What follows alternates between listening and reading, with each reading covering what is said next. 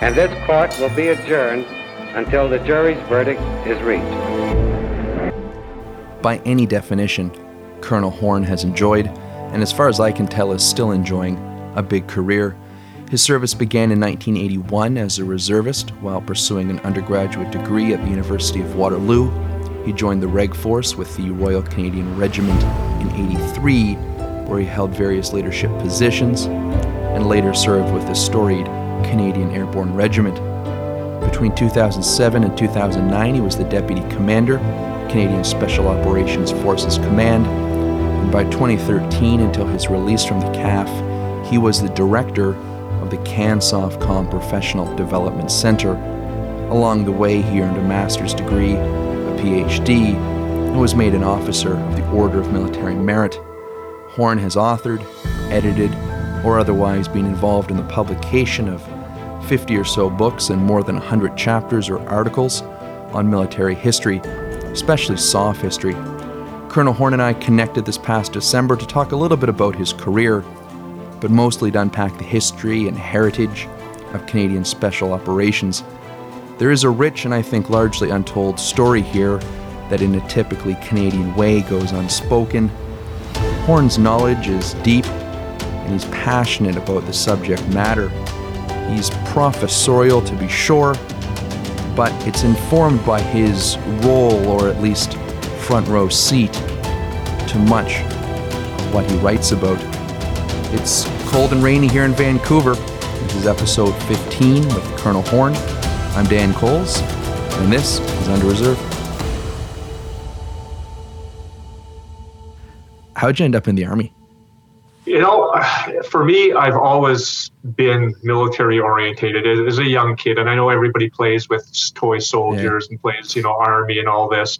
I just used to eat that stuff up. And that's all I ever thought of, and growing up during the Vietnam War era, seeing the news clips and all that. It just sort of really in my mind, it's like, I want to be in the military. I want to be in the infantry. And, when I went to the recruiting station, the recruiter actually tried to sell me on the Air Force to, become a pilot or so. And it was like, no, I want to join the infantry. And he couldn't believe it. It was like, why do you want to be in the infantry, of all things? But no, it's something I've always wanted to do is, sort of an ambition from a very young age. Do your folks serve? No, they didn't. My uncle, I had an uncle in the German military. And of course, my grandparents fought in the war on the other side, though. Okay. But anyways, I have the German heritage. So it wasn't really a family thing. It was more just, I don't know, something ingrained inside of me. I have the benefit, of course, of looking at your CV. You went to university before enlisting? Yes, that's something I kick myself in the ass for all the time, because when I was married right after high school to my high school sweetheart. We're still married today, and it was one of those things. I wanted to go to university because I wanted to be an officer. I thought about going to, Royal Military College, but I thought, no, I want to leave my options open just in case. Right. I ended up joining the militia, halfway through university. And then, when I graduated, I went right into the military or so. And then all of a sudden I realized I could have had 4 years of pensionable service. I could have been paid already for 4 years of university. I wouldn't have had a student loan. So it was a really bad decision to what I did. But in any case, it all worked out in the end. You're probably a guy who would know the answer to this. When did what we now know the reserves stop being called the militia? Or is there a meaningful distinction between the two? Well, the militia is the Army part of the reserves, so it's still called the militia. But when we talk about reserves, you're talking about all the part-time soldiers and all the different services and that, as opposed to the militia, if you wanted to be really specific, which if you go, I joined the militia, people know you've joined the Army element of the reserves. So you transitioned from militia into Reg Force in sort of the mid-80s? That's correct. I joined the regular force. I joined the reserves in 1981, joined the regular force in 1983. And this is with the RCR? Yes, I joined, RCR was my regimental affiliation. When I joined the regular force, I was part of the Highland Fusiliers of Canada as a reservist. Again, benefit of seeing your CV, 80s into the 90s, you're sort of traveling with a bunch of different outfits between Bosnia and Cyprus and Rwanda, and pretty fulsome career. Yeah, absolutely. Started with the RCR, and you also do extra regimental duties or so. Went to Cyprus with the RCR. Went to Bosnia with the RCR as a company commander, Bravo company, but I was attached to RCR when they went over. I was part of the Canadian Airborne Regiment, and went to Rwanda briefly, and then as CANSOFCOM, I did some time in Afghanistan. I want to zero a bit in on your time with the Airborne, because I expect that probably influenced the later parts of your career, the Airborne Regiment being Canada's sort of Cold War Commandos in the early 90s. Is that a fair way to describe the unit? Yeah, absolutely. For when we talk about special operations, it was during that period we didn't understand SOF like we do today. It wasn't like that CT, hostage rescue type force, all that. Special operations were still seen in the realm of conventional forces advanced conventional forces could do it or so. And for the Canadian Army, the Canadian Airborne Regiment was the regiment that was responsible for special operations. We were on 48 hours notice to move, rucksacks always packed, ready to go, on a moment's notice, so to speak. So we were the force at that time. I had a guest on my show a couple episodes back who served with the Airborne, and he spoke, very highly of the unit and the skill set. But, as a conventional force, I think, but with that sort of what we now think of as soft leaning, I know from just history and reading some of your books, the Airborne, sort of ended, unfortunately, in not super pleasant circumstances. But with the benefit of hindsight, was that a high-functioning unit at the time, with a modern lens?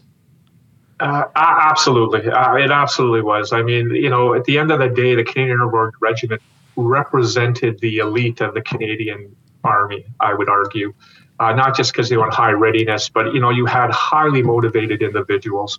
I always draw the line. When I was in 1 RCR as a CO, and even as an OC, officer commanding Bravo company, and then CO later on, you had, you could divide the regiment into thirds, so you had a third, a top layer, those guys always looking for more challenge, wanting to move on to the next thing. You could really count on them to be motivated and hard chargers. Then you had a really hot middle core, individuals who did a great job. They were there, they would do their job, but they've been there a long time. I'm talking about your senior NCOs who, 14, 15, 16 years in the battalion.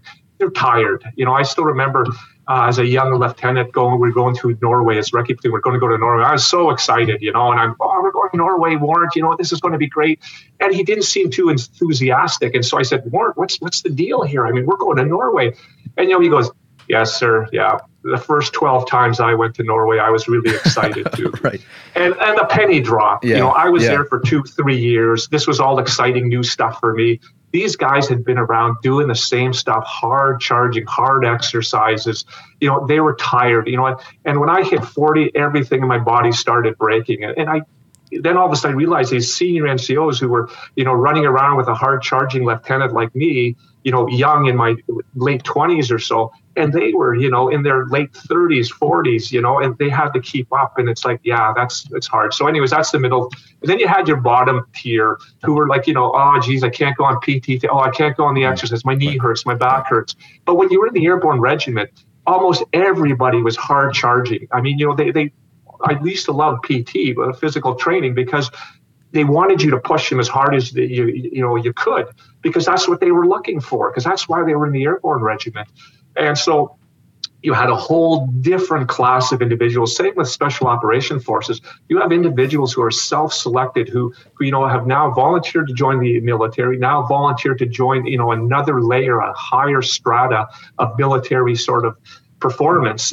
And so you have these hard charging guys, and it's just so motivating to be with them. And that's why the Airborne Regiment was such a strong unit and so capable. Now, I will say, there were times, and people will admit this, where we went through evolutions where not all the regiments, the parent regiments, the PPCLI, the RCR, the Van Du, sent their best individuals, and so what you found, especially towards the end there, once they moved from Edmonton to Petawawa, the Patricias out west kind of gave up on the Airborne Regiment because it was like, no, this isn't what we signed up for. Right. And so they started dumping. And it wasn't just them. I mean, the other regiments started dumping too. That had a lot to do with COs. If COs had to send, let's say, 10 guys to the Airborne Regiment, if you had a CO who served in the Airborne Regiment, they'd send their best guys. If you had a CO who never served and didn't like the Airborne Regiment, they'd send their garbage. And so, there were issues with discipline at times, and it really came to a head right before the Somalia deployment in 1992, 1993.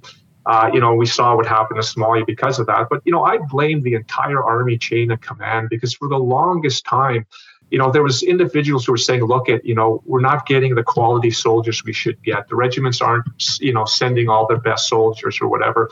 And no one did anything about it, And when there were disciplinary infractions or whatever, some of the seniors go, oh, that's the Airborne. They're a little wild. They're just, we got to let them be or whatever. And they didn't put their foot down until all of a sudden it became a political embarrassment for the government.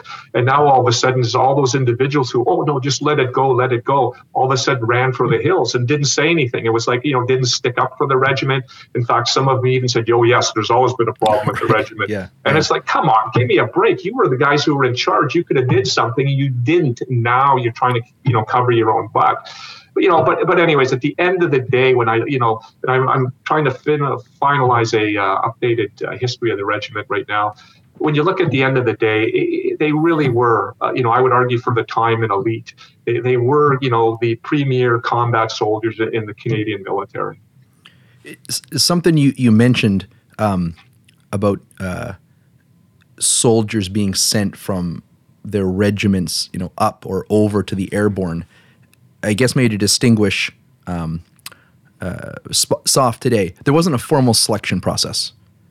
Is that right? I mean, I'm hearing from you that maybe Airborne in its prime, the best and the brightest volunteered or was selected by their COs, but towards the demise, maybe some COs were sending less than prime candidates?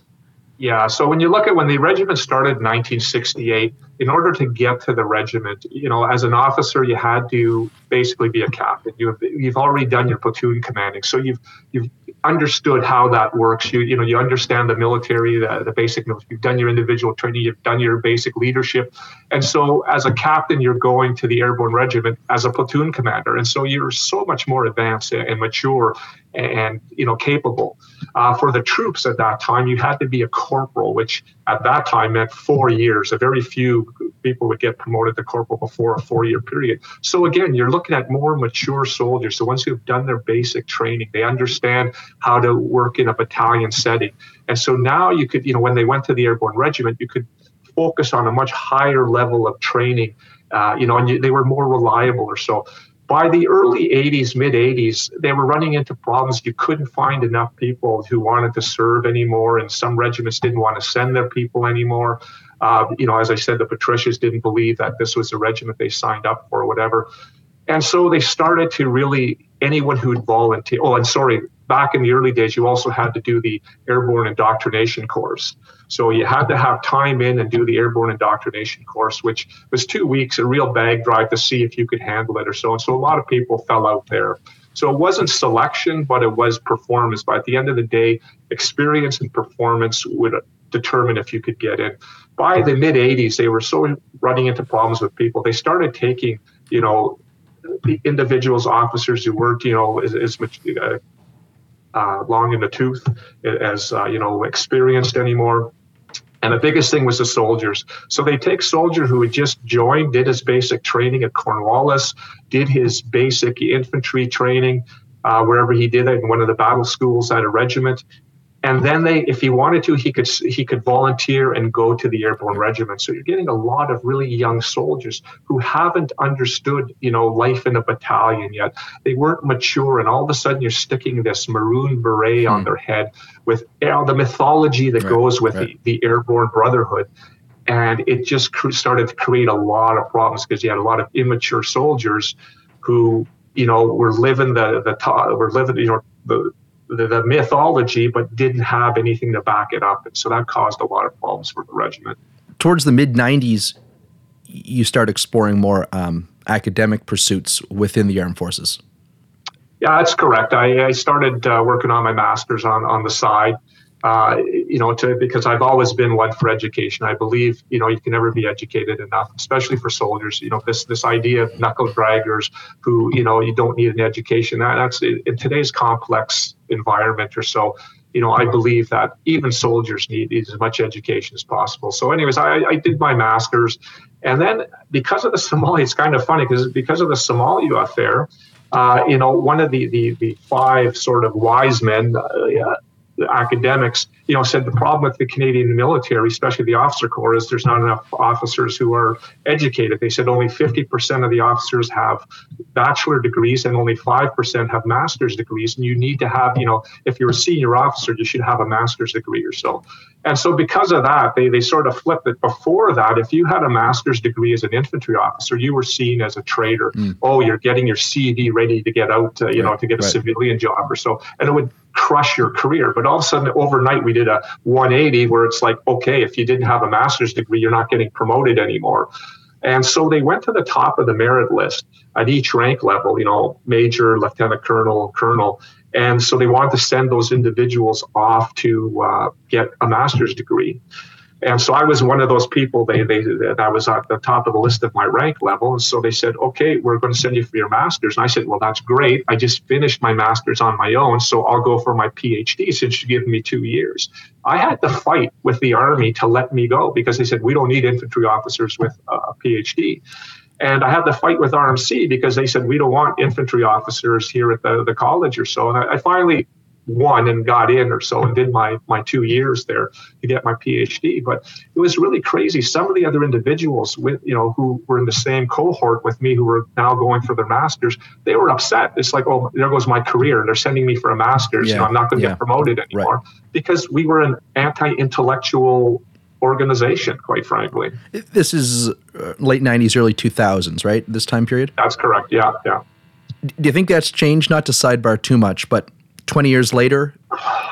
Yes and no. I mean, there's quite a few officers now who have PhDs, and they're, at RMC and everywhere else. So the idea of sending an officer for a PhD, we're beyond that. Everyone's getting masters now because they need it for promotion. So the only problem I see is it's more of a check in the box now because, the Canadian Forces College, they have this MDS, the military I forget what the MDS stands for, but it's basically you're going to staff college there, you write a paper on the side, and you're going to get a master's degree out of it. And it's just a check in the box because, I mean, it no longer has that the same as when the war studies program at RMC, which most of us had to go through before to get our master's through the military side or so. So yes, there's more of an understanding that education is important, but I'm still not convinced it's really set because, we've cut back on funding for people to get their degrees on their own. We shut down the Canadian Forces Leadership Institute because we said, it's no longer required anymore. And that we still have problems trying to push educational programs, on the mainstream because I get it. They're busy and they have lots of other stuff to do, but they just haven't realized the importance of education to, the military side of operations. Bernd, I don't want to give what I see as a pretty big career short shrift, but I want to fast forward to 2007 when you find yourself Deputy Commander of Canadian Special Operations Forces Command. Feels like a pretty big appointment from a civilian point of view. This is towards the tail end of Canada's involvement in Afghanistan, is that right? Not really. It's sort of the middle because we got out of Afghanistan in 2011. Okay. And so 2001, 2002, we have, commitment with Operation Enduring Freedom with the Americans. Then 2003, we get involved with ISAF on the conventional side. And then 2005, SOF, the Americans asked for the SOF task force to go back into theater. So we're back in theater between 2005 and 2011. So sort of in the middle there. So this is kind of where the fun begins from my point of view anyway. At a really high level, what is SOF? I mean, you've written about it, dozens of books, dozens of articles.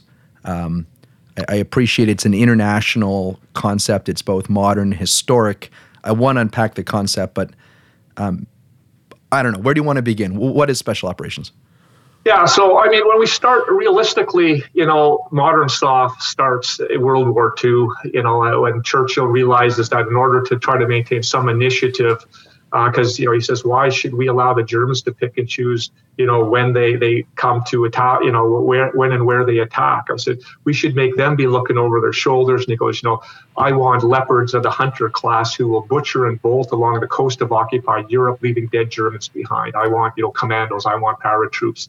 So, he sort of starts this idea about, we need to start up these organizations because SOF has always sort of filled the gap. The mainstream conventional military has never really liked SOF. That changes after 9/11, but up until that point, I would argue they never really liked it. It was always sort of these rogue mavericks on the periphery of military capability, but where they were important was whenever there was a gap to fill, whenever there was a crisis that conventional forces couldn't adjust to very quickly. In the beginning of the war, that was it.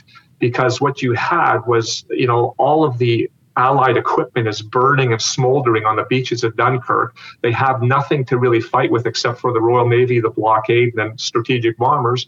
And so Churchill realizes we need to have something for the offensive spirit to keep the public morale up and to make the Germans have to tie down troops. And so this is where he comes up with special operation forces. And you get, the commandos, and you get the long-range desert group, you get, the special air service, and you get, a whole bunch of other of these, and it's for the first 2 years. So when we're looking at SOF in the early days, you're really talking about special men, special missions, and special training type of stuff. That's how we sort of define SOF for the longest period of time. Then in the 60s and 70s, you start getting the terrorism, the hijacking, the anarchists, the left-wing, extremists. You get the communist, agitation, during the Cold War and all that. And you start looking at especially after Munich of 1972, where the Palestinians, captured some Israeli athletes, and then it ended up killing all of them during a botched German raid. People start to realize, the German government was first, is we need special forces that are capable of dealing with counterterrorism and hostage rescue. And so you start to get this specialization. And this is where SOF starts to turn to its modern sort of persona of these type of, your SAS, your Tier 1 SAS, Delta and all that, who do counterterrorism, who do direct action, who do strategic runs. They do a whole bunch of stuff. And so when we start looking at, the definition going from special men, special training, special missions, start going to specially selected individuals who can conduct kinetic and non-kinetic operations in hostile, denied, political sensitive areas, to achieve not just military, but diplomatic, economic, informational, national objectives. So these high risk sort of operations. And this is now where SOF is leading to. And when we look at the definition of SOF, there are quite a few. The Americans basically say, hey, special operation forces are those forces that conduct special operations. Right. And, our definition, or at least in 2009, the doctrinal definition was what I just explained to you, is that specially educated, trained individuals who conduct all those things in different environments, blah, blah, for different reasons or so. And then you get some European SOF. Their SOF are Jaeger regiments, which we would consider, advanced recce or so. The Israelis, they consider any force that does non-conventional things, that's special forces or so. So you get this wide range, but I go with, our definition, which is basically the Western NATO definition of individuals who carry out special operations. Am I hearing correctly that you attribute Winston Churchill as the originator of SOF? Is that? That'd be very cool if that's true. I haven't heard that before. Yes and no. I taking the real Canadian stance here, right on the fence in the middle or so. Okay. But it's hard to say. Whenever you look at SOF, modern SOF or so, it's always needed a champion. It's needed, that Winston Churchill, that George Marshall. For Canadians, it was Rick Hillier. Someone who will push against the conventional thinking and say, no, we need this. And why I hesitate, and Winston Churchill in World War II is that guy, because his generals didn't want SOF. They tried to friggin' everything to put roadblocks up because they thought this was a waste of time, waste of money. Normal troops given training could do the same as SOF, and that's not true at all. But in any case, he was the one who pushed for it, and not just for, he was the catalyst for commandos. He was the catalyst for paratroopers. He was the catalyst for the SOE. He was the, catalyst for the first Special Service Force that became famous in Canada and the U.S. So he was a real big champion. But why I sort of hesitate of, giving him the mantle of, yes, he created Special Operation Forces is because he took commandos from the Boer War experience. He was a journalist, a war correspondent during the Boer War, captured by the Boers, escaped or so. And, when the Boers went to their guerrilla warfare phase, they actually called, their organization was commandos. So it would be a group of individuals on horseback who would go around and create, turmoil behind, enemy lines and do, sabotage and all sort of attacks and all this sort of stuff. So you get, there is the whole idea of commandos. You could say, hey, they're SOF. You could go back even farther. The U.S. Special Forces and the 75th Ranger Regiment, they go back and they say, oh, no, our legacy is Robert Rogers and Rogers Rangers during the French and Indian Wars. They call that the first American way of war, and it was all about Rangers doing direct action, ambushes, strategic reconnaissance, and all that. And this, the point I always like to bring up is, well, hang on a second here. It's not the first American way of war. It's the first Canadian way of war, because Robert Rogers was a direct response to the Canadian Raiders. It was like anywhere from 12 to 50 individuals, a French-Canadian partisan leader with some indigenous troops doing raids into the frontier area and all that. And so we trace back, when we go, what's Canadian Special Operations legacy, we actually go back to that period as well. So there were what you could call special operations going on throughout history. But when we actually look at, the organization of special operation forces in the modern context, I would say that goes back to World War II, and it goes to Churchill as a major catalyst to starting those units up. Yeah, and from my limited reading on Churchill and the Second World War, I can relate to that concept. The British Expeditionary Forces retreated. All the hardware has been abandoned in Europe. Churchill, as we can all picture him, is pacing around furious that it's 1940, 41. We're not bringing the war to, the Axis, so to speak, other than some bombers. So why not send some covert frogmen to put mines on the bottom of ships or to blow up dams and bridges and that sort of thing? And as you said, that's not the fully modern concept of it. I think it's very relatable to modern listeners to why a SOF capability would be, trained and funded, because you can't bring tanks over to Europe right now, not in 41, 42. But you maybe can get 20 or 30 guys on a beach somewhere. Yeah, absolutely. But I think that sort of also leads to the next phase, which is, I think you flagged this, a bit of an animosity between conventional forces and special forces, which is, all right, well, maybe the Second World War is over now, or those tasks have been completed. What are these guys doing with this sort of special status? And maybe taking a bunch of our money and maybe taking a bunch of the cream of our crop. And if I'm a CEO of a conventional unit, I don't appreciate that. And that's certainly a theme that you've explored in your writing, is this kind of push and pull from the 40s, maybe up until 9/11, of SOF sort of falling in and out of favor. Maybe it's in favor in the Second World War, then it's out of favor, then it appears in Vietnam, and then it's gone again. Yeah, I would argue it's within the military circles, it's never been in favor, again, up until maybe 9/11. Well, it starts 1987 with the stand-up of USACOM, and then they start to prove themselves because they have more direct say of their resources and all that. But in any case, go back to your World War II example. As soon as the war is over, almost every country, including Canada, just basically shit cans their SOF capability or so. The SAS has turned into a territorial capability. The Americans basically shut down most of their stuff, although they do stand up 10 Special Forces Group in 1953 because it's all these expats from Eastern Europe. So they're going, hey, if we go to war in World War III with, the Warsaw Pact and the Soviet Union, we can get these people, they understand the language, they understand the culture, they understand they have a network potentially. We can send them back into these occupied territories or whatever.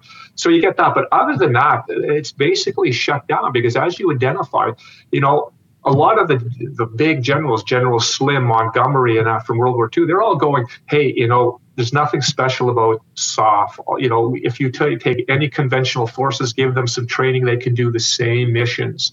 They saw it, as you said, a waste of, you're taking the cream of our battalions. Your privates and corporals could be our sergeants or whatever. This is a waste. There's always been this mythology that SOF is much more expensive than conventional forces, which is absolutely ridiculous when you look at the cost. Okay, if you take man for man, yes, the cost of a special operator, training, educating, getting him equipped is more than an individual private or corporal in a battalion or so. But then you look at what each one of those can do. The SOF individual can be deployed almost independently in small teams of anywhere from 4 to 12 to whatever, and they're capable of doing so much more. Where you send a conventional group over and you're going to need officers and NCOs and a lot of more people. You look at the equipment that conventional forces have, their tanks, the warehousing, the shelters, the infrastructure. Thank you, that's what I was looking for. You look at the infrastructure, it costs so much more. General Leslie used to complain, for the cost of CANSOFCOM, I could have a 4th brigade. And it's like, a 4th brigade that's can't train because you don't have money to train it now because you're paying so much for infrastructure and equipment. You want to deploy them. I need 90 days, the road to high readiness to get them ready. Whereas SOF, you can send them out within 24 hours. So I mean, it's apples and oranges, but it's a mythology. Anyways, I go off on a tangent here. Yeah. But also, they also argued higher casualties. Look at that's 100% casualty rate on that last mission. Well, yeah, but we're talking about 4 guys. You send out 4 guys, yeah, of course they all die 100%. So I mean, again, it's statistics. You can play any way you want. But then you also look at the biggest 2 things were the cult of the elite and the private army piece, because generals hate when they don't know what's going on, and they want us, okay, what are you guys doing in my area? Can't tell you. We're doing a mission. Or they don't even bother checking in with the headquarters. They later on find out SOF is operating. That drives them nuts. The long hair, the dress standards, what they call lack of discipline and military decorum. All of that drives, you could just imagine, the RSM who has been brought up in the military, it's 40 years and he sees these individuals who just don't look like any of his other soldiers. It drives him nuts. Can we unpack that, Bernd? Just I hate to interrupt, but sure. Yeah. Why do SOF operators need or feel entitled or are permitted to have long hair and wear non-standard gear and maybe just have dress and deportment that is otherwise abhorrent to the 40-year sergeant major? Where does that come from, and why is it tolerated, and where's it going? Well, there's a number of reasons for that. It goes back to the whole idea of who you're actually. It goes back to the World War II. Your Darbies, your Villiers, the individuals who serve, your who's the guy I'm thinking of here, Sterling, David Sterling, and those individuals. They're mavericks, and they don't believe in how the conventional force does things. It's so standardized, so rigorous, so slow, so doctrinal, and they feel that they're missing opportunities because of this standardization and this slow, rigid hierarchy command structure. And so these are individuals who want to go out and really stick it to the enemy by doing unconventional things. And so what they do is already when you look at their careers within, Sterling came from 8 Commando or so. And he was called the Sloth because, he just people didn't see him as motivated. They didn't see him as capable, like not having initiative or anything. But when he gets to the SAS and he creates the L detachment in the desert, and it's his idea, and he starts to foment this idea that, guys, we're not going to worry about how the conventional army structures itself, how it looks. I don't care how you dress. You dress functionally so that you can operate for long periods of time in harsh environments, and do what you have to do. That's all I care about. And you know what? We're not going to have all these disciplinary things about checking your boots, how shiny they are, and if your buttons are done up correctly or so. We're going to rely on self-discipline, because if you aren't here with the intent of killing the enemy and getting the job done, you shouldn't be here, and we'll kick you out, we'll return you to unit. So when you're here, I don't want to have to worry about looking after you. You look after yourself. And so this starts this culture of not really individualism, but this idea that individuals should be smart enough, mature enough to look after themselves. So they're not given a kit list like you are in the conventional military. Okay, guys, you're going on operations. Here's a kit list, and you have to have all this in your rucksack. Special operating forces are expected to, what you need, where you're going, now you look after yourself. And so this culture of, we're not going to stress the conventional protocols and regimen because we're different. We think differently, we operate differently, and so we're giving you guys that freedom. So that's part of it. That historical cultural thing that brings up this feeling of that we don't have to be the same as others. Then there's also the operational side. If you're all of a sudden sent into Afghanistan or Iraq or so, it's like, okay, you're going in 36 hours, 48 hours, grow your beard, quickly so that you can. So, you need to have, individuals that are ready to go on short notice. Same with hair. You don't want, when you see it when you're at the airport, or so. I don't know how many times I've seen this attack team. You go, oh, there's a attack team, because they're all dressed the same, they all look the same. They're super fit. They got short hair. So and it's like, oh, there's a attack team or so. And so if you want people, especially for domestic counterterrorism, you're flying people on commercial airlines across the country or so, you don't want them to stand out as like, oh, there's a military or there's a police guy or so. You want them to fit in. And how do you fit in? Well, you have the longer hair, you have the beard, you have the dress that doesn't look like everybody else or so, that you look like just a normal person or so. And so that's a second reason. And then, there is the third reason is, people will yell at me for this one, but anyways, it's, we always talk about humility and we talk about OPSEC or so, but one of the things I found with all SOF organizations is they want to make sure they don't look like everybody else. Exactly. They don't want to be confused as, he's just, a base weenie here at headquarters. So they want to make sure that I'm different. It's not exceptionalism. I'm different. Right. And so, and I don't know how many times I've seen, soft guys are traveling with conventional guys. If conventional are in civvies, soft guys will be in uniform. If conventionals in uniform, soft guys will be in civvies, because they want to stand out. Right. Different uniforms all the time, different berets. I mean, if you're really, really serious about OPSECing the gray man principle or so, you want to look exactly like conventional forces, but no SOF organization in the world does because they don't want to, so that's my explanation for that.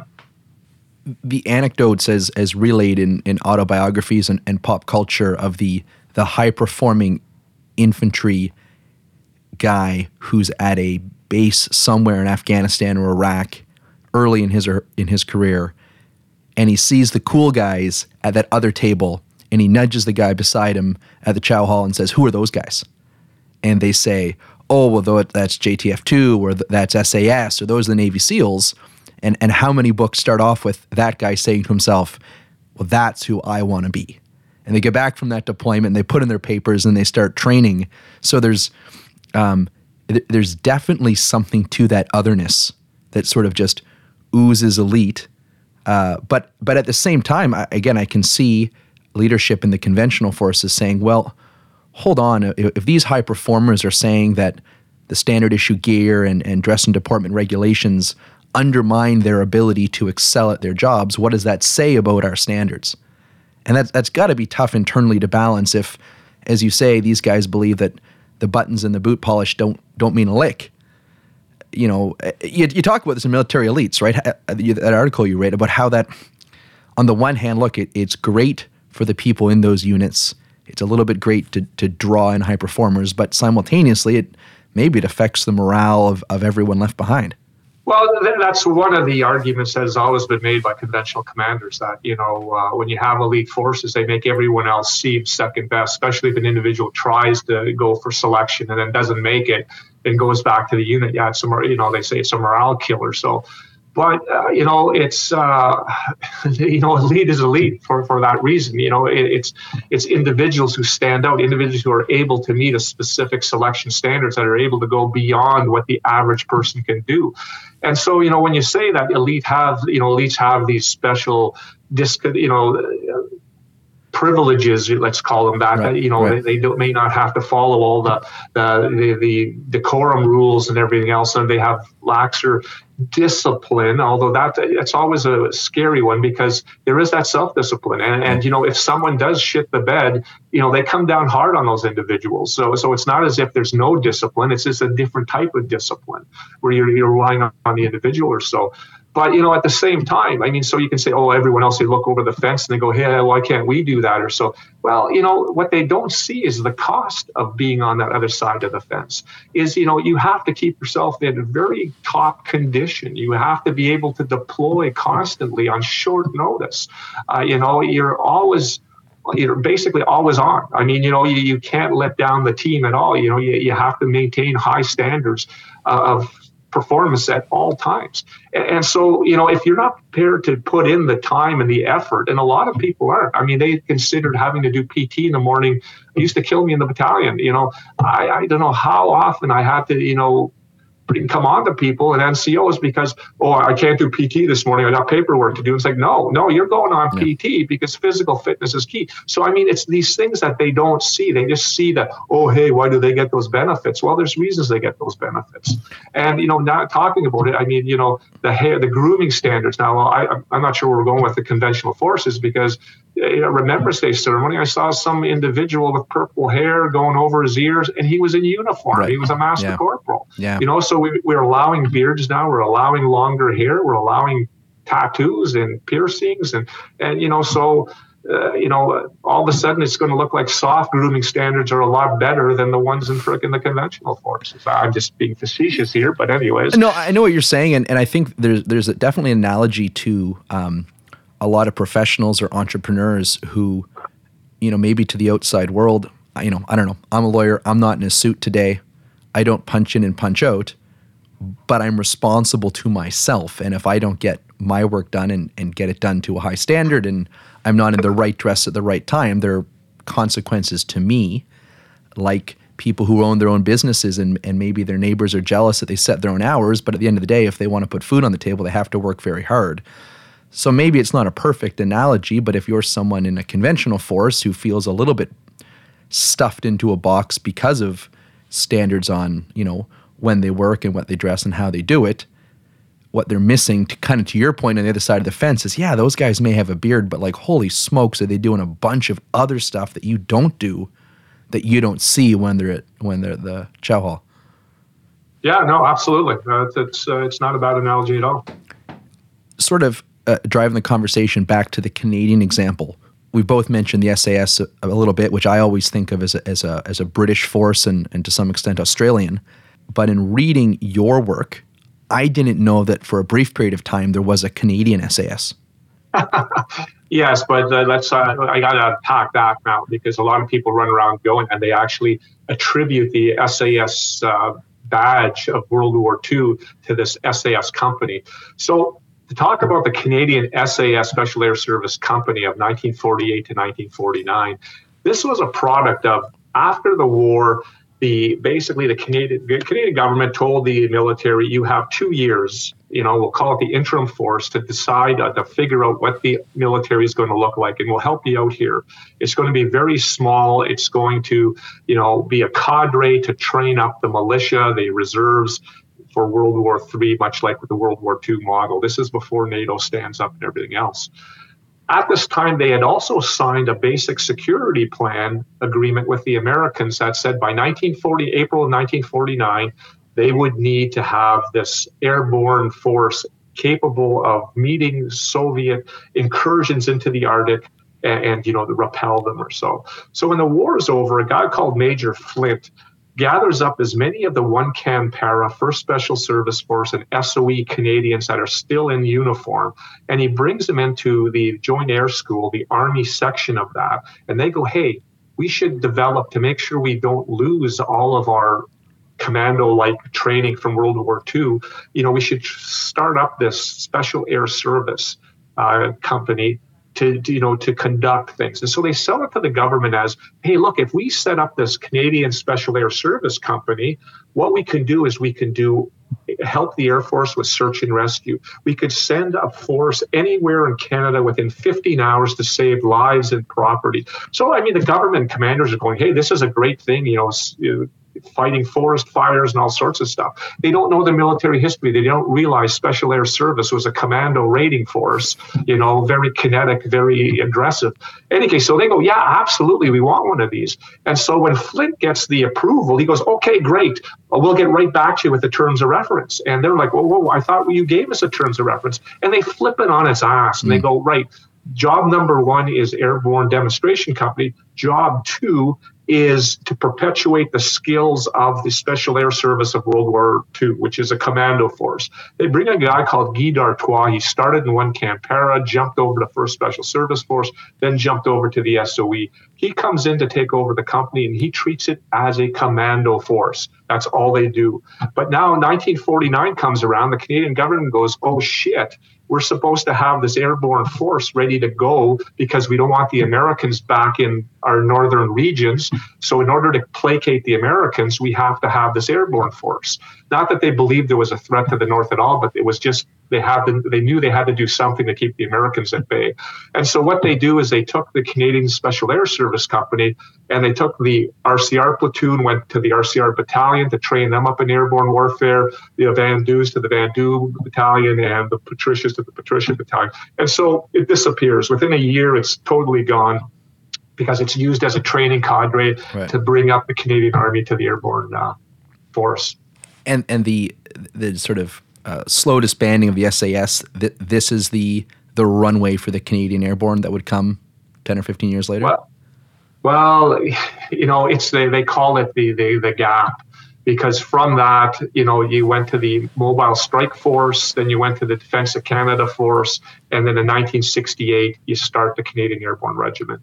So it's, airborne forces have never been an easy sell. It's always needed a champion. And for the Canadian Airborne Regiment, it was Guy Victor Allard, who actually thought that, he realized that the Army needed something where individuals who were in battalions, who were getting bored with battalion life, needed this next level. And that's the same argument now, I would argue, for, the CANSOFCOM, for individuals who are serving in the battalions in the Army, and they okay, I've done this now, I need something more to challenge me. That's the next step. And unfortunately, when we had the Airborne Regiment, much like the Americans, they have the Rangers, and then they have, Delta and SEALs and all that. It gives people a stepping stone. So most people go from the Army to the Rangers, and then from the Rangers, they try out for Delta. And when we had the Airborne Regiment for, that same time as the JTF2 for a 3-year period, because JTF2 started in 1993, so 2-year period, and, Canadian Airborne Regiments ended in March 1995. So for that short period, you had individuals from the Airborne Regiment who then took that next step, But now, you have individuals in the battalions who have to make that big jump to CANSOFCOM. They can go to CSOR first, and then from CSOR, jump up to JTF2 or so. But, you need those stepping stones to help individuals get up there, because it's, the selection standards are difficult, and, it requires an individual to bring a lot to the game. I want to ask you about JTF2 and CSOR, but I just want to go back a little bit in time before we go forward. You mentioned the 1st Special Services Force, which is a World War II joint commando force with the Americans. Is that right? That is correct. And that unit, I think I've seen this at the War Museum in Ottawa. This is the red arrowhead logo, right? That's become a little bit ubiquitous with kind of Canadian American Special Forces. Yeah, absolutely. In fact, the CANSOFCOM, everybody wears it on their uniform, just that red spearhead. So today, it's more of a uniquely Canadian logo, or the Americans still identify with that emblem? Special Forces do. U.S. Special Forces do, and they still carry on Menton days. So the first Special Service Force was disbanded on 5 December 1944 at a place, Vilcar, whatever, is close to Menton. And so since then, they've maintained Menton days every year where, the legacy units from both the American side and the Canadian side, for our side now, it's CSOR, Canadian Special Operations Regiment, which is also perpetuates the battle honors of the first Special Service Force. So they get together every year on the anniversary to celebrate Menton days. So it's still, the tradition is still sort of carried on today. That's very cool. Okay, so JTF2, this is the early 90s, 93, I think you mentioned. And this Tier 1 sort of special operation unit is stood up in Canada, but at that time, not to a lot of publicity outside of military circles. Am I right in saying that? I mean, I was a very young person in 1993.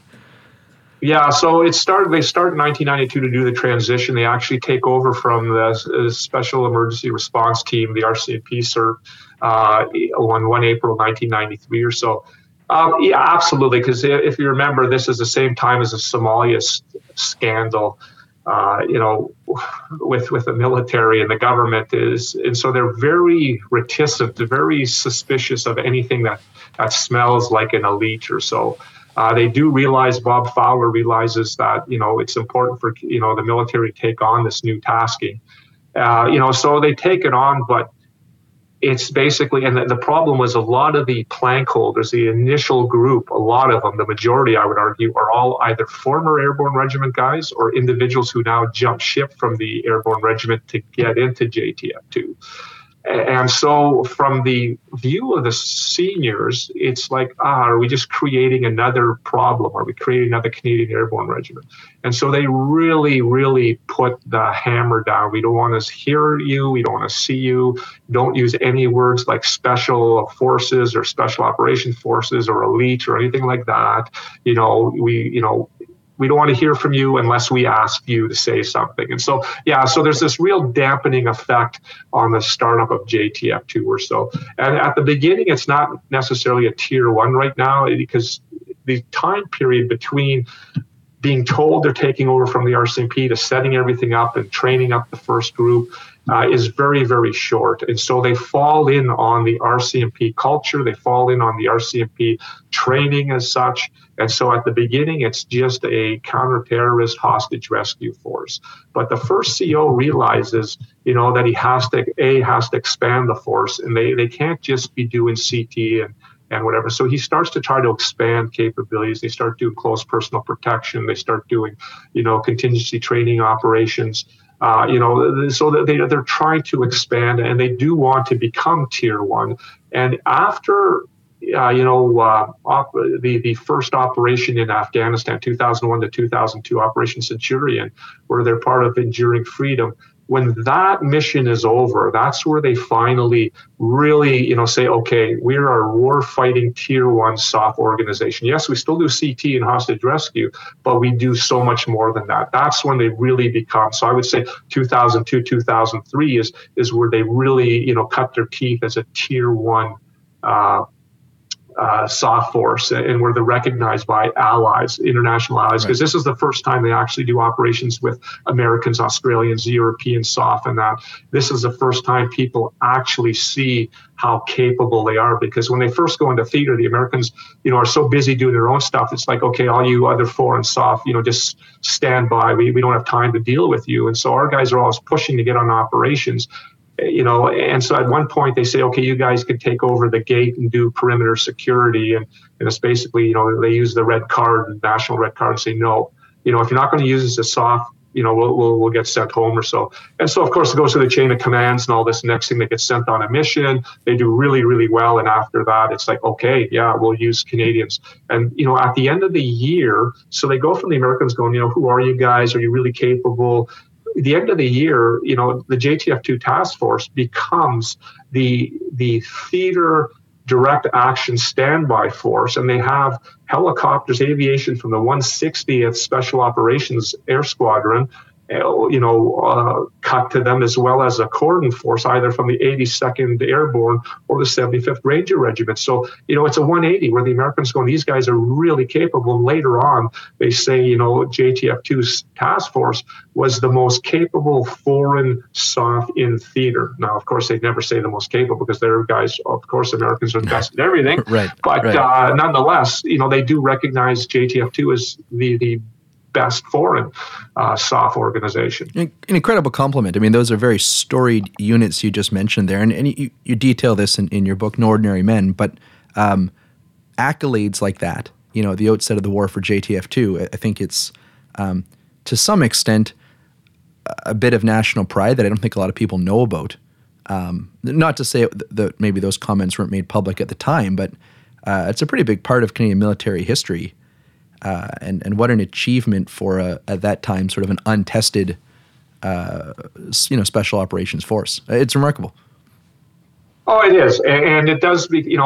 Operation Centurion was so important. I call it the turning point for JTF-2, because up until that point it was very quiet. No one really knew about it or so, and there came a press, a press scrum where Eggleton, the Minister of National Defense, Art Eggleton, was there, and the press started beating up on him about, why aren't we doing more to help our American colleagues in Afghanistan? Why are we not helping our brothers? Why are we not doing something? And he got frustrated at one of these, and he goes, hey, look, we have commandos over there. And the room, I'm being literal, like sort of a little bit of literary license here, but the room goes quiet, and all of a sudden people are like, what? We have commandos? Right. Everyone's surprised. And then he never gets bothered again. And so he realizes, like, oh my God, 48 guys in this task force, and the press is off my case, the public is off my case. And so after that, he keeps, we have a very sharp edge over there, to keep playing on this idea. And he phones, basically the government gives $129 million in in-year funding to JTF-2. We want you to double your capacity, and it took them, years to get that, because they did the smart thing. They didn't say, okay, we'll just lower our standard and bring more people in or whatever. They actually maintained the standard. But because of that, it took, I would argue, up till about 2008, 2009, until they reached that, okay, we've doubled our capability, with all sorts, not just people, but other capabilities and equipment and all that. So, yeah. I want to unpack another comment you made, just again, about standing up at JTF-2. This is the armed forces assuming, the counterterrorism capability that previously the RCMP had, their SERT team, right, in the Dwyer Hill facility. And, again, reading your work, SERT was having some troubles of their own as a national task force, and the Airborne was having troubles of their own, and JTF kind of comes up or is created through the middle. Is there some truth to that? No, I'm not sure I buy into that, Dan.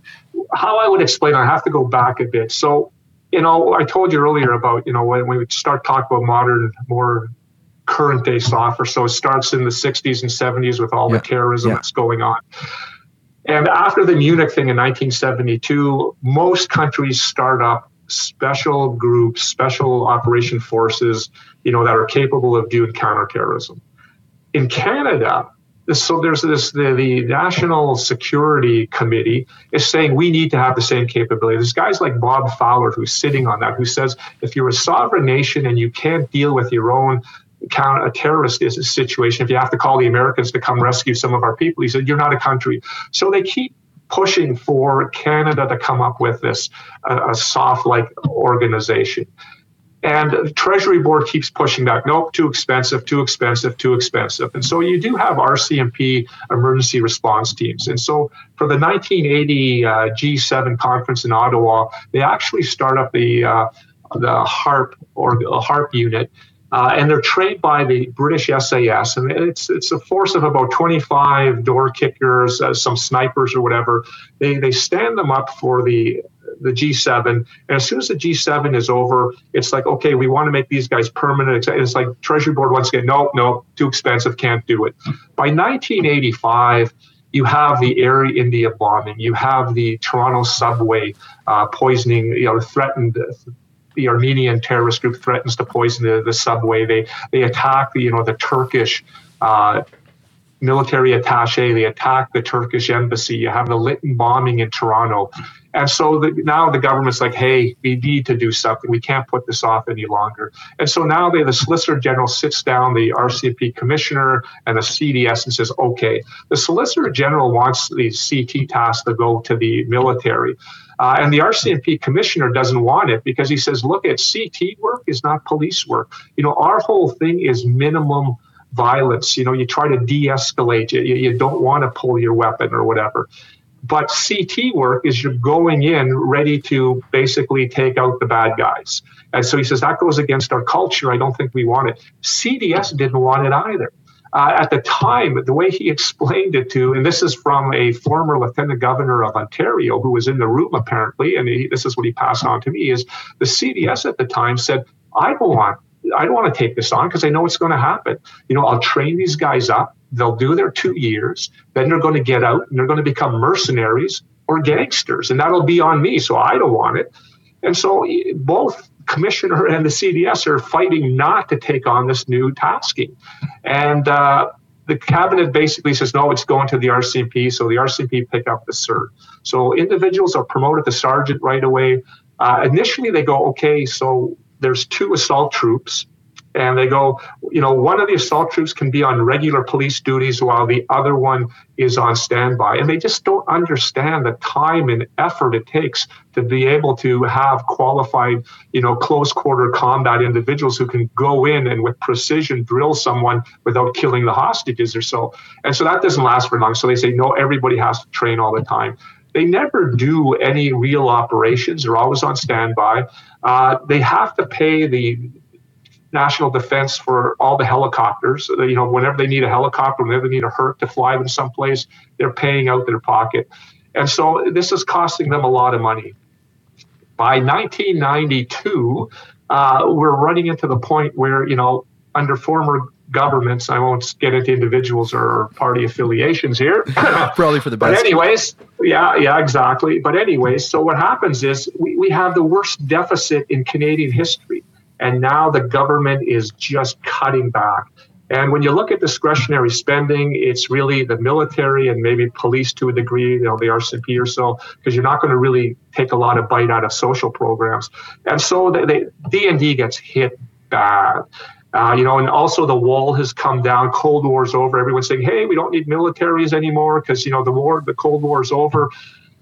The RCMP is in a financial crunch, and they're going, look, we have to pay our guys overtime. We have to pay for helicopter. We can't afford this anymore. We don't want it. And now, as the Deputy Minister of National Defense, you have Bob Fowler, who was on that security committee, who all along said, we need CT work. We need a CT organization. And so when he finds out that RCMP wants to get rid of the capability, and he sees what's going on, and with everyone screaming for, hey, peace dividend, we don't need militaries anymore. Let's cut them back completely. He goes, this will be a good task to take on because it's something that will always need to be done. So he does have some foresight there. So he takes on the task, and so 1992, boom, we have about 9 months to start selecting, training, and getting people ready to go. So that's the story. It had nothing really to do with the Airborne Regiment. It really did. I'm not aware of any internal problems with SERT other than it was a financial liability for the RCMP. And so that's where we get JTF2 coming out of that. I mean, your retelling of the ping pong for jurisdiction or control, is funny. If you fast forward 20 years, to a 9/11 world, how there could be any. I mean, I guess you could say this with all of this soft history, how there could be any doubt as to the need of the capacity and the need of the funding and the expertise. And yet, as you retell it in the mid-'80s, Mounties, the CAF, no one really wants this, no one really needs this. And history is history, but how funny that reads today, Yeah, it does, but it's also funny when Hillier wanted to stand up CANSOFCOM. I mean, the Air Force and the Army were complete fighting tooth and nail against it, or so, because it's not just people unable to see the security environment and what may or may not be needed down the road, being able to anticipate and adapt to things or so. But it's also rice bowls, it's egos, and it's rice bowls. I don't want to lose my soldiers to a soft organization. I don't want to lose my helicopters to a soft organization. And so rather than, I would argue, thinking of the national interest and what's important for a military capability, they're thinking very parochially about their own service, their own corps. I mean, in the Army in the 80s, and I saw it all the time, the internal infighting that, that's why it took us 20 years to get a frickin' new raincoat, because the different corps could never get together to sort of say, this is what's best for the Army. It was always what's best for my corps, what's best for my brigade, or whatever it may be. And you get the same thing when you look at SOF and the conventional side. So, CANSOFCOM, Hillier standing that up. What year is this? So in 2005, he starts his transformation. His experience, I'm not sure how much detail you want to get into these sideline things, but his experience, he was a commander in Bosnia, and he was always frustrated because of the Somalia crisis. Nobody in Ottawa wanted to make any decisions on anything, and they didn't want the military to do any operations or anything where some other scandal could come up or so. So everything was no. So whenever the Europeans in I4 or S4 wanted the Canadians to participate in something, they go through the national chain of command. The chain of command would say, no, you can't do it. And so Hillier, as commander there, was embarrassed because the Europeans were calling Canada, it's always CANBAT, Canada Battalion. So instead of CANBAT, it was CANT-BAT. Nice. And so he said, yeah, exactly. And in fact, the reason we got involved with Enduring Freedom in 2001 was because when Europeans were setting up their first iteration of ISAF, Canada said, sure, we'll participate. They said, you know what? No, thank you. Because they remembered us from Bosnia. And it was like, oh, why do we want you guys? You won't do anything. So we went to Enduring Freedom instead. So Hillier sees some problems with it, or operationally with the military. And so he wants to create new commands. And so, he creates, Canada Expeditionary Force Command, Canada Commando Logistics Command, and CANSOFCOM, because he wants to bring all the capabilities together required to make sure that, we have this robust special operations capability or so. And so, he starts that in 2005 with his CDS transformation teams, and he realizes there's so much opposition to what he wants to do, the transformation, and especially the CANSOFCOM piece of it, that he realizes he has to push really fast. So in April of 2005, he makes the announcement, and he says all the headquarters will be stood up 1 February 2006. And everyone's going like, holy shit, that's unreasonable. It's less than a year and you want us to stand up brand new headquarters. And he says yes, because he realized, he was time limited. There was so much opposition. If he didn't get these headquarters stood up and running, and getting the tweaks out before he left the CDS, it would all collapse. They would just shut it down as soon as he left or so. So that's why he presses this timetable. And 1 February 2006, we see all these headquarters standing up, including CANSOFCOM. And to the uninitiated, what is a Special Operations Forces Command, at least in the Canadian conception of that? What does that mean? It's the framework of how you're now going to do operations. So you have your different units. So when the CANSOFCOM was stood up, JTF2, of course, was the central piece to that, and they were responsible in many ways for helping set up the command, because so you had them as your tier 1 soft force. Then they set up a new unit, CSOR, Canadian Special Operations Regiment, which was supposed to be that tier 2 force to assist JTF2 cordons, different things such as that on operations. Then they cut over 427 Special Operation Air Squadron, so they had their own integral helicopter aviation support. And then they also took the JNBC company, and brought in, which is the Joint Nuclear JNBC, Biological Chemical Defense Company. It's changed over to CJIRU, Canadian Joint Incident Response Unit. And, so the command now has, and a headquarters to manage all of that, now has all of its integral capabilities to be able to launch all sorts of different missions, utilizing the Special Operation Task Force framework, whereas, okay, what's the mission? Okay, we'll take some from this unit, some from that unit or so. So it's just bringing together under one commander, so that for that unity of command, so that you don't have to go begging for resources, begging for the pieces you need. You have everything integrally to your organization, so you could use it, tailor it up, to what you need for a certain mission. And it just makes it more effective, more efficient.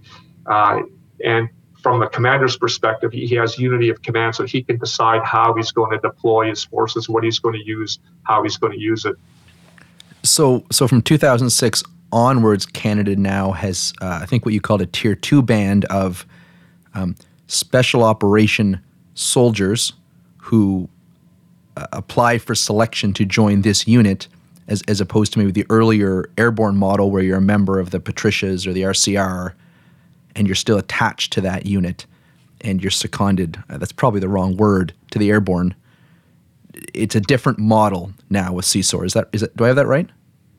Yes, it is. Yeah, absolutely. Same with CGIRU. They have their own what we call, classification and all this, and all the units are going to the soft specialization classification, so that because up until just recently, individuals still belong theoretically to their units. Now, when JTF2 first started up in 1992, the whole idea, much like the Airborne Regiment with ALAR, was that, hey, you're going to serve for 2 years.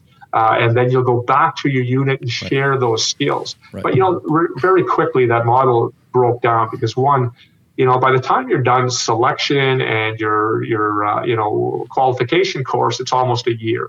Then, it takes about a year in the stalls till you actually really are comfortable with what you're doing. So there's 2 years. And now theoretically, you're supposed to go back. So the first CO said, look, could we expand it to 3 years? But even that flew by the wayside because the other issue was, so you're a corporal in, back in 1992, you're a corporal in one RCR. What do you do all day? Maybe hopefully there's training late on. If not, you're waiting around the CQ stores for dismissal at 3 o'clock. Or what's usually going to happen is, okay, clean weapons. Okay, sweep out the drill hall. Let's go. We're going to do a butt sweep. Wow, that's pretty exciting stuff, eh? You're a corporal in JTF2, all of a sudden you could be a det commander. You're doing CQB, you're running your own training. You're given all sorts of responsibility because the whole idea of the unit was, look at, no one's dead weight here. Everybody got to pull their weight. And I don't care if you're a corporal or master corporal, you're capable of running stuff, doing stuff. And so they have piles of responsibility, and they're doing interesting, exciting stuff every day. Who would want to go back? And so if they started trying to force guys back to the units, they would just release and go to a police force to join an attack team there. Right. So very quickly it became, we're keeping these guys forever. And plus the gene pool just wasn't big enough to keep getting enough guys to replace those that were attrited. Just back to the segue between JTF2 and RCMP, there seems to be a difference doctrinally in the sense that JTF2 has domestic jurisdiction in the way that American counterparts, you mentioned Delta, for example, as I understand it, don't. That's correct, yeah. And I guess that's a conscious decision with how the Canadian government has structured CT and national security? Absolutely, but just to be on the clear side too, is CANSOFCOM just doesn't run out and do its own CT work or so.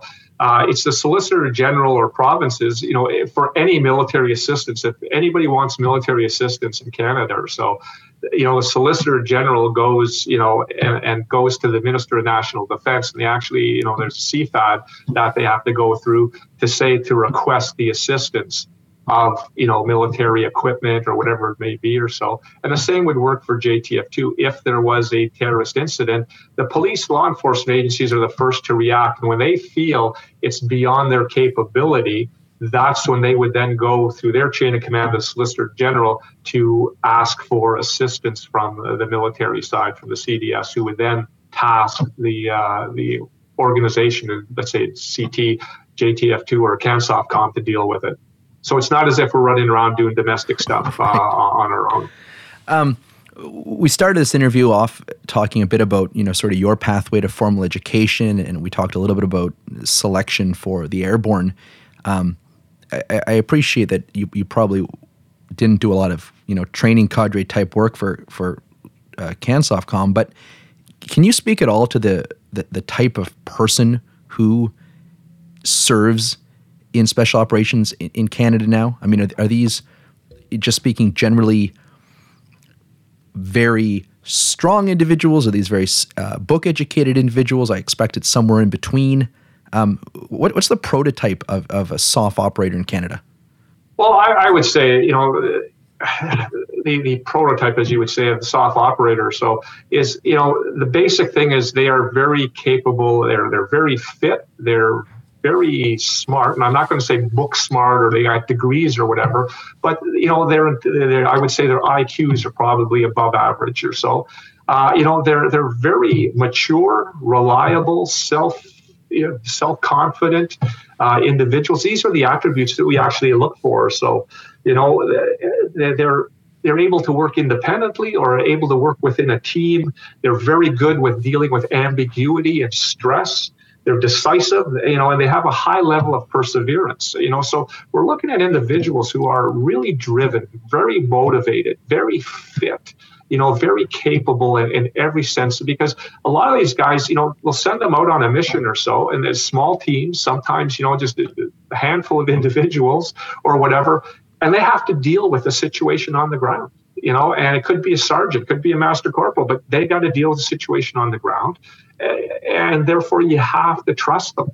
And again, when we look at the SOF organization that I talked about earlier about self-discipline and all that, these are individuals who we have to basically trust to do the right thing.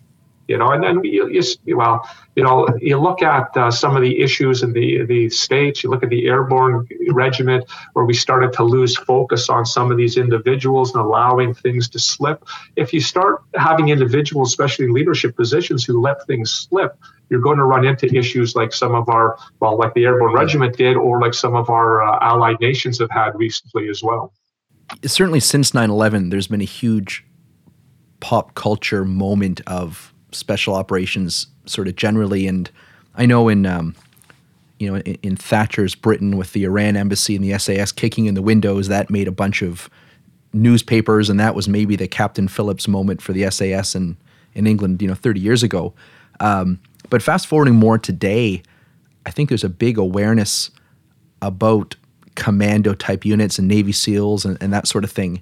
But I don't perceive the same sort of awareness in Canada of our units and our capabilities, and I would write that off as just kind of Canadianism, of just being modest and obviously being a lot smaller than our American allies. But are you able to comment at all on the culture of SOF in Canada as not being big self-promoters, or maybe a conscious decision not to use JTFT as a military recruitment tool? It just seems so palpable compared to other allied armed forces who maybe wear their SOF capabilities on their sleeve more than the Canadian Armed Forces does. Yeah, that's a tough one. I mean, the SAS, I don't know how many times I've heard the SAS say, oh, we don't want any publicity. We don't want anyone writing about us or so. And I remember I was in England once with a bunch of other authors, and one of the guys who wrote an unofficial history of the SAS, and I was really impressed with the fact that he had all this data on the SAS. And I said, wow. I said, how did you get access to all that stuff? And he looked at me like he had 17 heads. He says, what do you mean? I said, well, SOF is so secretive. They don't want to let anything go. He goes, no, they gave everything to me. So what they do is they actually, under the table, because they realize that publicity is gold. I mean, you want to maintain the mythology, So even though organizations say they don't do it, they do to a degree. Except for Canada, and I think you're right. With us, there is this real aversion to letting anything out. I mean, it's sometimes as a historian, sometimes it's frustrating because I'm sitting on so many great stories about what CANSOF has done, and I just would love to have it out there so people can read about, what their special operators have done, everywhere from Iraq to Afghanistan to everywhere else or so. But there's just this, no, we don't want to put it out there. We don't want to poke the other services in the eye. It's that quiet professionalism. We don't want other nations SOF to think that, we're self-promoting or so. And so they do tend to mute it quite a bit. Which I think is unfortunate, but it's the commander's decision. I mean, so that's fair. And that was actually going to be kind of the last thing I wanted to talk to you about today. Is your current role as now a civilian, and you're retired and an academic and an author, but also a command historian, I understand. And it strikes me as really important work, but hard to do under various cones of silence, so to speak. Yeah, no, and it is. So I do a lot of other stuff too, other research and that on more current issues that try to help the commander. So, and I still try to maintain, writing up some of the history as I can or so. But, it's important to do, and I try to do as much as I can. But it's unfortunate that our culture right now is one where we're just not ready to share our stories because we're not sure, whether there's more positives or more benefits to it. The other issue too is, to go back to your initial question too, is, writing on military history, Canadian military history in general or so. Maybe it's just my writing's shitty, I don't know, but I find that there just isn't much appetite for military history in Canada. There's a very small audience. You're writing for a very sliver, of the Canadian audience or so, not like in the Britain and the States, right, where these things go nuts. People go nuts for this stuff. Here in Canada, we're just not a very militaristic country. No, and it's probably a bit of a chicken and the egg. If there was a better understanding of what Canada has done and can be doing, that may grow the appetite or whet the appetite for it. But you're right, people probably aren't looking on bookshelves for Afghan war stories involving Canadian Special Operations Unit, probably because they don't even know to look. And maybe that changes, right? As documents become unclassified and freedom of information requests become fulfilled in the decades ahead, maybe these are stories that get to be told. Yeah, potentially. There's so many good stories, I'll tell you that much. On that sort of tasty teaser, Bernd, thank you very much for your time this morning, and thank you for your service. I really enjoyed our conversation, and I hope if anyone's listening and is interested in what we've talked about, you've got, a half dozen books published with Dundurn? I do, yes, yeah. And I think anyone who can use Google can probably find dozens of other articles written by you on all these topics. And Double Dagger also has my latest book. I'll throw in a pitch here. My latest book on Unleash the Dogs of War, which talk about the start of Special Operation Forces in Britain, and specifically SAS, LRDG, and the Commando raid on Hitler's headquarters in North Africa in 1941. If you enjoyed the show, please pick up a copy of one of Colonel Horn's works. His most recent book, Unleash the Dogs of War, The Birth of Modern Special Forces in North Africa, was published by Double Dagger, a Canadian publisher focusing on military and security subject matter. Some of his other books are with Dundurn Press, including No Ordinary Men, which I read late last year and enjoyed very much.